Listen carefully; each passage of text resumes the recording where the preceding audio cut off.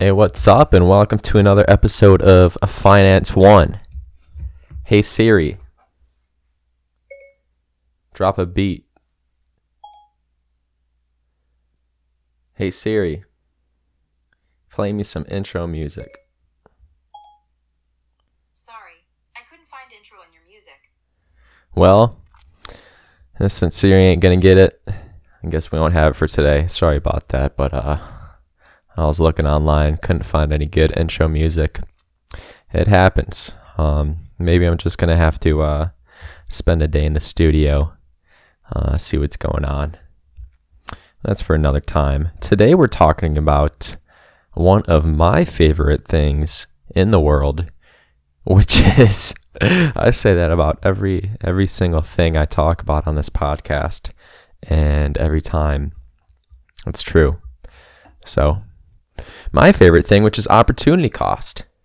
Now, for those of you who don't know what opportunity cost is, I really don't know if people that weren't in business classes in college or high school know the term opportunity cost. I really don't know that because when you're so submersed in that culture, it's such a common phrase, and you learn it first day of Econ 101. So first of all, what is opportunity cost? Opportunity cost, in Brent's dictionary, is it's the thing you give up for doing something else, basically. That's the most basic definition. It's what you're giving up for what you're doing. So right now I'm doing a podcast. I'm going to spend, however much time this takes on the podcast. It's already been 2 minutes and 10 seconds. So the opportunity cost of doing this podcast for the 2 minutes and 20 seconds it's been now is literally anything else I could be doing. I could have been reading for 2 minutes and 25 seconds. I could have been sleeping. I could have been relaxing. I could have been watching TV. I could have been walking, riding a bike, taking a cruise in the car. There's so many things that I could be doing instead of doing this. But the reason I'm doing this, I'm consciously decided to voluntarily do this podcast because I see more value in doing this podcast than anything else I could be doing right now. Because if I didn't see more value in doing this podcast over everything else I could be doing, then I wouldn't be doing this right now. I'd be doing something else with my time, with my energy, I'm not spending money on this, but with my brain power. So, and that, a lot of people, even if you don't know the term opportunity cost, everyone goes, every single decision that you make has an opportunity cost. And I actually made this a little saying when I was thinking about this podcast. Opportunity cost is opportunity lost. I don't know if that's ever been said before. We have to copyright that right after I get off of here before I publish this. But opportunity cost is opportunity lost. There's a bunch of opportunities that I'm losing out on right now by spending my time here doing this podcast. But the podcast,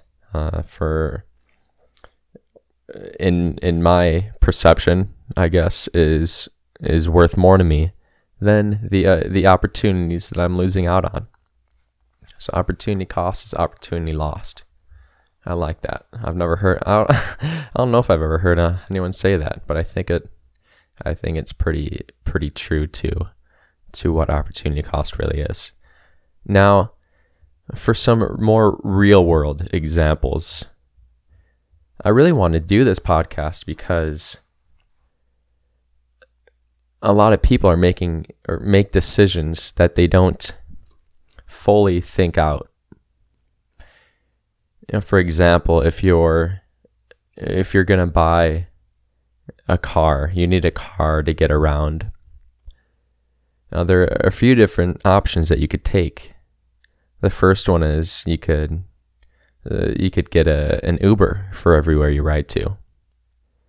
The second option is you could get a cheap used car, and the third is you could get a new car, or you could ride public transportation in that. But if you get a new car, if you get a brand new car, and it's $20,000, it's $400 a month. Now that might be a really nice car, and you might really like that car, but what is the opportunity cost of buying that car? What are you giving up? What are those $400 that you're spending on the car? Where else could that money be going? Maybe, you still need a car, so you might be maybe $250 a month that you could be saving if you were to buy a cheaper car. But where could that money be going? If you don't buy the $20,000, if you get the $20,000 car, $400 a month, and you could have got a $4,000 car for, you just paid it up front and saved some money for a few months. That $400 a month that you're spending on a car payment, that could be doing so much more for you. And first of all, it depends on what you value. If you value the car and the $400 a month is worth it to you, and there isn't a greater opportunity that you could be taking advantage of with that $400 a month, well, then you made the right decision. If you're set, if you're fine, if you have your retirement mapped out and you're ready for that and whatnot, then go ahead. I don't care what you spend your money on, but just realize that if you're spending $400 a month on a car, that's $400 a month. That's Chipotle meal every day with guac and chips, every single day. And people don't realize, at least for me, I'd rather have Chipotle every day, every day of the year than a nice car. I'd rather be driving a Yugo than and having Chipotle every day than having a nice car. But it's up to you. It's up to what you value in your own mind. But just realize that $400 a month is there's a huge opportunity cost. There's tons of stuff you could be doing with that money. You could save that money for a year, have $4,000, start an e-com business, and be a millionaire if you play your cards right. There's so many things you could do with that $400 that is just being wasted on a depreciating asset. It's barely even an asset. A car. I don't even know if I'd call it an asset. I guess it is because there is resale value, but it's depreciating. It's not appreciating. Every second you drive it, it's going down in value. And next is I want to talk about this, the opportunity cost of higher education. So, higher education, college, 4-year degree.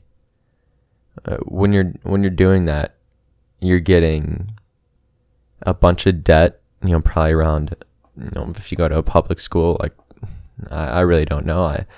Around $50,000, I would think, at least, of loans that you have to pay off. Student loans. If your parents aren't paying for most of it, or if you don't have scholarships or whatnot. But you probably come out with $50,000 in loans. You just spent 4 really, really important years of your life on that education. You spent all of that energy, all of that time, all of that money on the education. So what is the opportunity cost of a college education?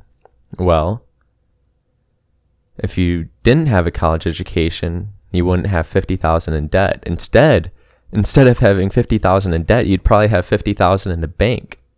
At least, 4 years, just working a regular job, living at your parents' house, you at least have 50,000 in the bank, I'd think, after 4 years. So that's $100,000 swing right there. What else? What else is an opportunity cost? Well, the 4 years of your time, the 4 very valuable years of your time that you could have been spending doing something else. Hours and hours of stress and homework and school and classes. All of those hours could have been spent doing something else. And, it depends what you did with that time.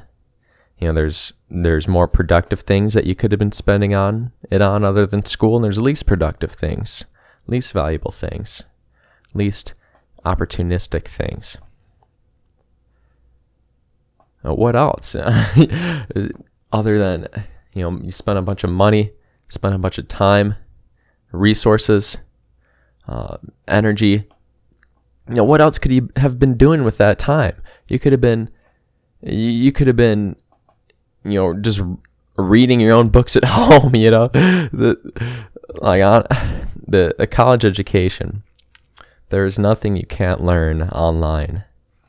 The most valuable thing of getting an actual college education at a university is the networking that takes place.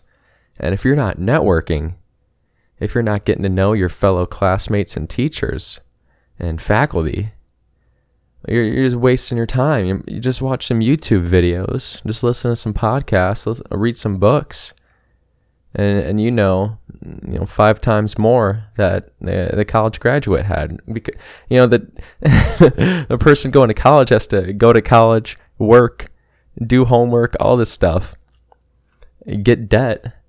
Whereas if you don't go to college, you could spend less time working because you don't have to spend a ton of money on schooling. You could spend less time working, more time learning, more time taking advantage of different opportunities that come your way. I'm not saying college is bad for everything. Some things need a college education, and I think that will eventually wane off. I think wane's the right word. It'll eventually disappear. College is on the downtrend, in my opinion.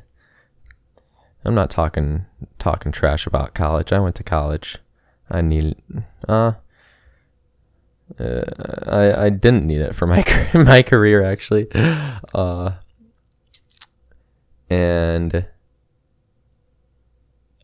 But a lot of people do. I'll say that. A lot of people do. If you want to be an attorney or something like that, right now at least, you need college, unfortunately. But in the future, in the near future, colleges are going to be a thing of the past, especially with the internet. There's nothing you can't learn that's not on the internet. So the opportunity cost, again, the opportunity cost of going to college for 4 years is huge, is thousands of hours of your time, thousands of dollars, thousands of brain cells that you could have been using thinking about something else. There's just so much you could be doing.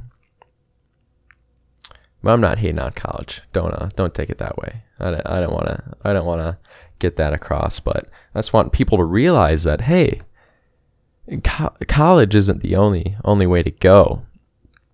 Just think about the opportunity cost of college. What else could you be doing with your time?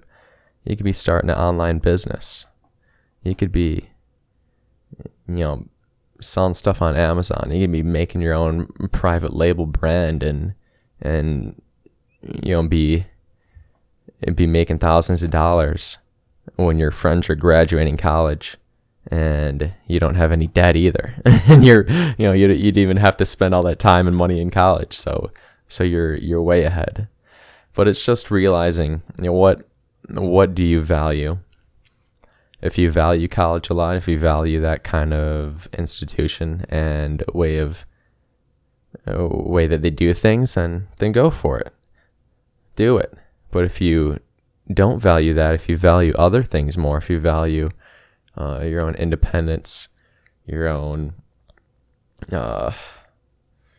self dictation, I don't know if that makes sense. Self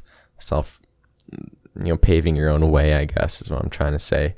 If you value those things, then there's other things you could be doing. Everything has an opportunity cost. Everything has an opportunity cost, and it's just if you're willing to look at it and you're willing to think about it. Another opportunity cost of going to college is going to all the doing whatever you want, I guess. Going to all the raves, all the festivals, all those things. That there's so many things you could be doing with that time and money. You could be interning for free for the biggest businesses in the world if you could do that, because you don't have debt, you don't have things you got to pay for because you didn't go to college. There's so many opportunity costs of these big time-consuming, money-consuming ventures that you go through. The more time and money that something consumes, the bigger opportunity cost that there is for you to consider. So I think that's it. I went too long about the whole college thing. I'm not the hugest fan of colleges the way they are now, just because there's information is decentralized now. Just like the cryptocurrencies. No longer is information and power centralized. The reason that colleges have such a high authority is because that's where the information used to be. That was the only place for you to go to get your knowledge, because the knowledge was centralized. That's where the professors were, the doctors, the smart people were. That's where the books were. That's where the research was done, and where the research books were. That's where you got your knowledge. It was all centralized in this one place. And if you didn't go there, you couldn't acquire that knowledge, or not nearly as easily. But now with the internet is decentralization. All of that information, Stanford and Ivy League schools are putting their lectures, putting videos of their lectures on the internet.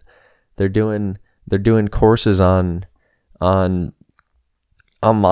And you could watch for free. You instead of having to go and pay $100,000 a year, you could sit at home, watch it for free, because of the decentralization of information. The same with money. The same, banks used to have all the power to be the intermediary in all financial transactions. It was centralized. Everything had to go through the banks in order to transfer, money, digital money, I guess, that you have in the bank. But now with cryptocurrency, it's not the banks that are the intermediary. I don't say that word much, but a little hard, I guess. It's not the banks. It's not centralized anymore. It's that power is spread out across the whole world, basically. Just like information from colleges is spread out through the internet, to the whole world. No longer do you have to rely on a single source of information, which is also, means it's a single source of failure. Because now there's so much more information and opportunities to take hold of. So that's it. Don't want to talk too much about cryptocurrencies. It's only at Bitcoin's only at I think 6,800 right now. Probably I'm not going to say anything about that. All I think is that it'll eventually go up. It's just, people thought that the internet was a fad. People thought that the computer was a fad. People thought the smartphone, the cell phone was a fad. They thought the typewriter, everything. People think everything's a fad, basically. Everything that's new, everything that changes things, people think is a fad, just because it's different, just because we haven't seen what it can do. We haven't seen the fruit of the new technology. And it's sad because people are scared of these new things that have so much potential. The people that were scared of the internet missed out on the potential the internet had. If you were an early adopter. People that are scared of cryptocurrencies are going to miss out on the gains you can make as an early adopter. People that were scared of cell phones missed out on the communication they could have had with their family. Everything. People are scared of everything new, everything that changes the way that things are. And it's a disservice, basically. The way to look at things is you look at it with an unbiased view and you say, okay, is this thing better than what we're doing now? Is the internet better than what we're doing now? And if the answer is yes, then go for it, learn more about it, adopt it. And the answer, as long as the answer is yes, history, the human race is going to put that thing in its rightful place. The internet couldn't hide forever, I guess. Cryptocurrencies can't hide forever. If it's truly a better system, a better way of doing things, it will be put in its rightful place. Because humans will love efficiency. We love frictionless a frictionless mode of being. We want things quicker, faster, better, more efficient, stronger, safer, more secure. And if something has those adjectives, it's going to win. There's no way around it. With cryptocurrency, it eliminates so many. It makes things faster, cheaper, more secure, all these different things, but yet people still think that the bank is, people say the bank's been here for 200 years. No, what does that mean? That's the most ridiculous argument. The bank's been the way it is for the past 200 years. What makes you think things are going to change? I don't know. We didn't have, planes for, thousands of years until they happened. So, it's just a goofy way of thinking. If something makes life better and easier, it's gonna win, and that's that. So that's my rant about crypto. Things like I think I was trying to talk about this in another podcast. It was the Equifax. Things like the Equifax hack when they hacked, thousands of people's information, their credit card information. I don't know what they hacked, but the reason that could happen is because of centralization. It's because all of the information, or at least most of it, was in one central place.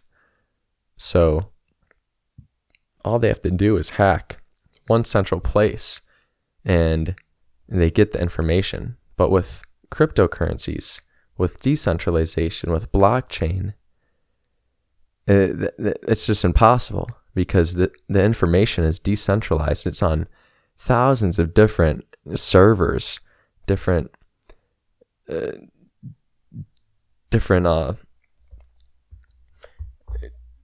I guess servers. I don't know what else to call it. It's on different computers, different bits, different code. I don't even know, but it's impossible to hack.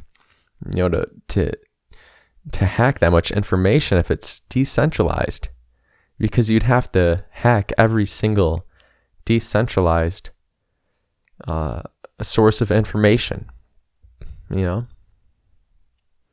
Maybe you don't know. Maybe you don't know about decentralization and cryptocurrency and whatnot. If you don't, then you can go check out whatever episode it was that me and a friend Zach did on cryptocurrency. We did it about on Bitcoin mostly, but we talk a little bit about decentralization there too. It's like thinking of a bank. If you're gonna go think about robbing a bank, you walk in there, and they have the cash because the bank is centralized. All the cash is centralized in that one location in the bank. And it's not completely centralized. They have, there's multiple banks, there's different safes, I'm sure, but a lot of the money is centralized right in that bank. And they have a few different vaults, but it's all in that one. A lot of it's in that one building. So if you could just get into the vaults, you could get pretty much all the money. But just imagine, what if if people had their money at their house instead of the bank? That's what decentralization looks like. Instead of the bank holding all the money, it's everyone acting as their own bank. Everyone being as safe as the bank, but for themselves. That's what decentralization, that's what Bitcoin is. You're your own bank. No one could hack your money if you store it properly, in cold storage. No one could hack your money. You're your own bank. So in order for the robber to go get that money, he would have to go to every single person's house and break into their safe by finding their key, their private key for their cryptocurrency wallets. That's what cryptocurrency is in its most basic sense. You're your own bank. There's no centralized place where we're all putting our money for someone to hold. We're decentralizing it. Everyone is holding it themselves, and it's just as safe as the bank if you do it right. If you do it wrong, that's a different story. But that's it for today. I really just want to talk about opportunity cost, but you know what happens when I start the podcast.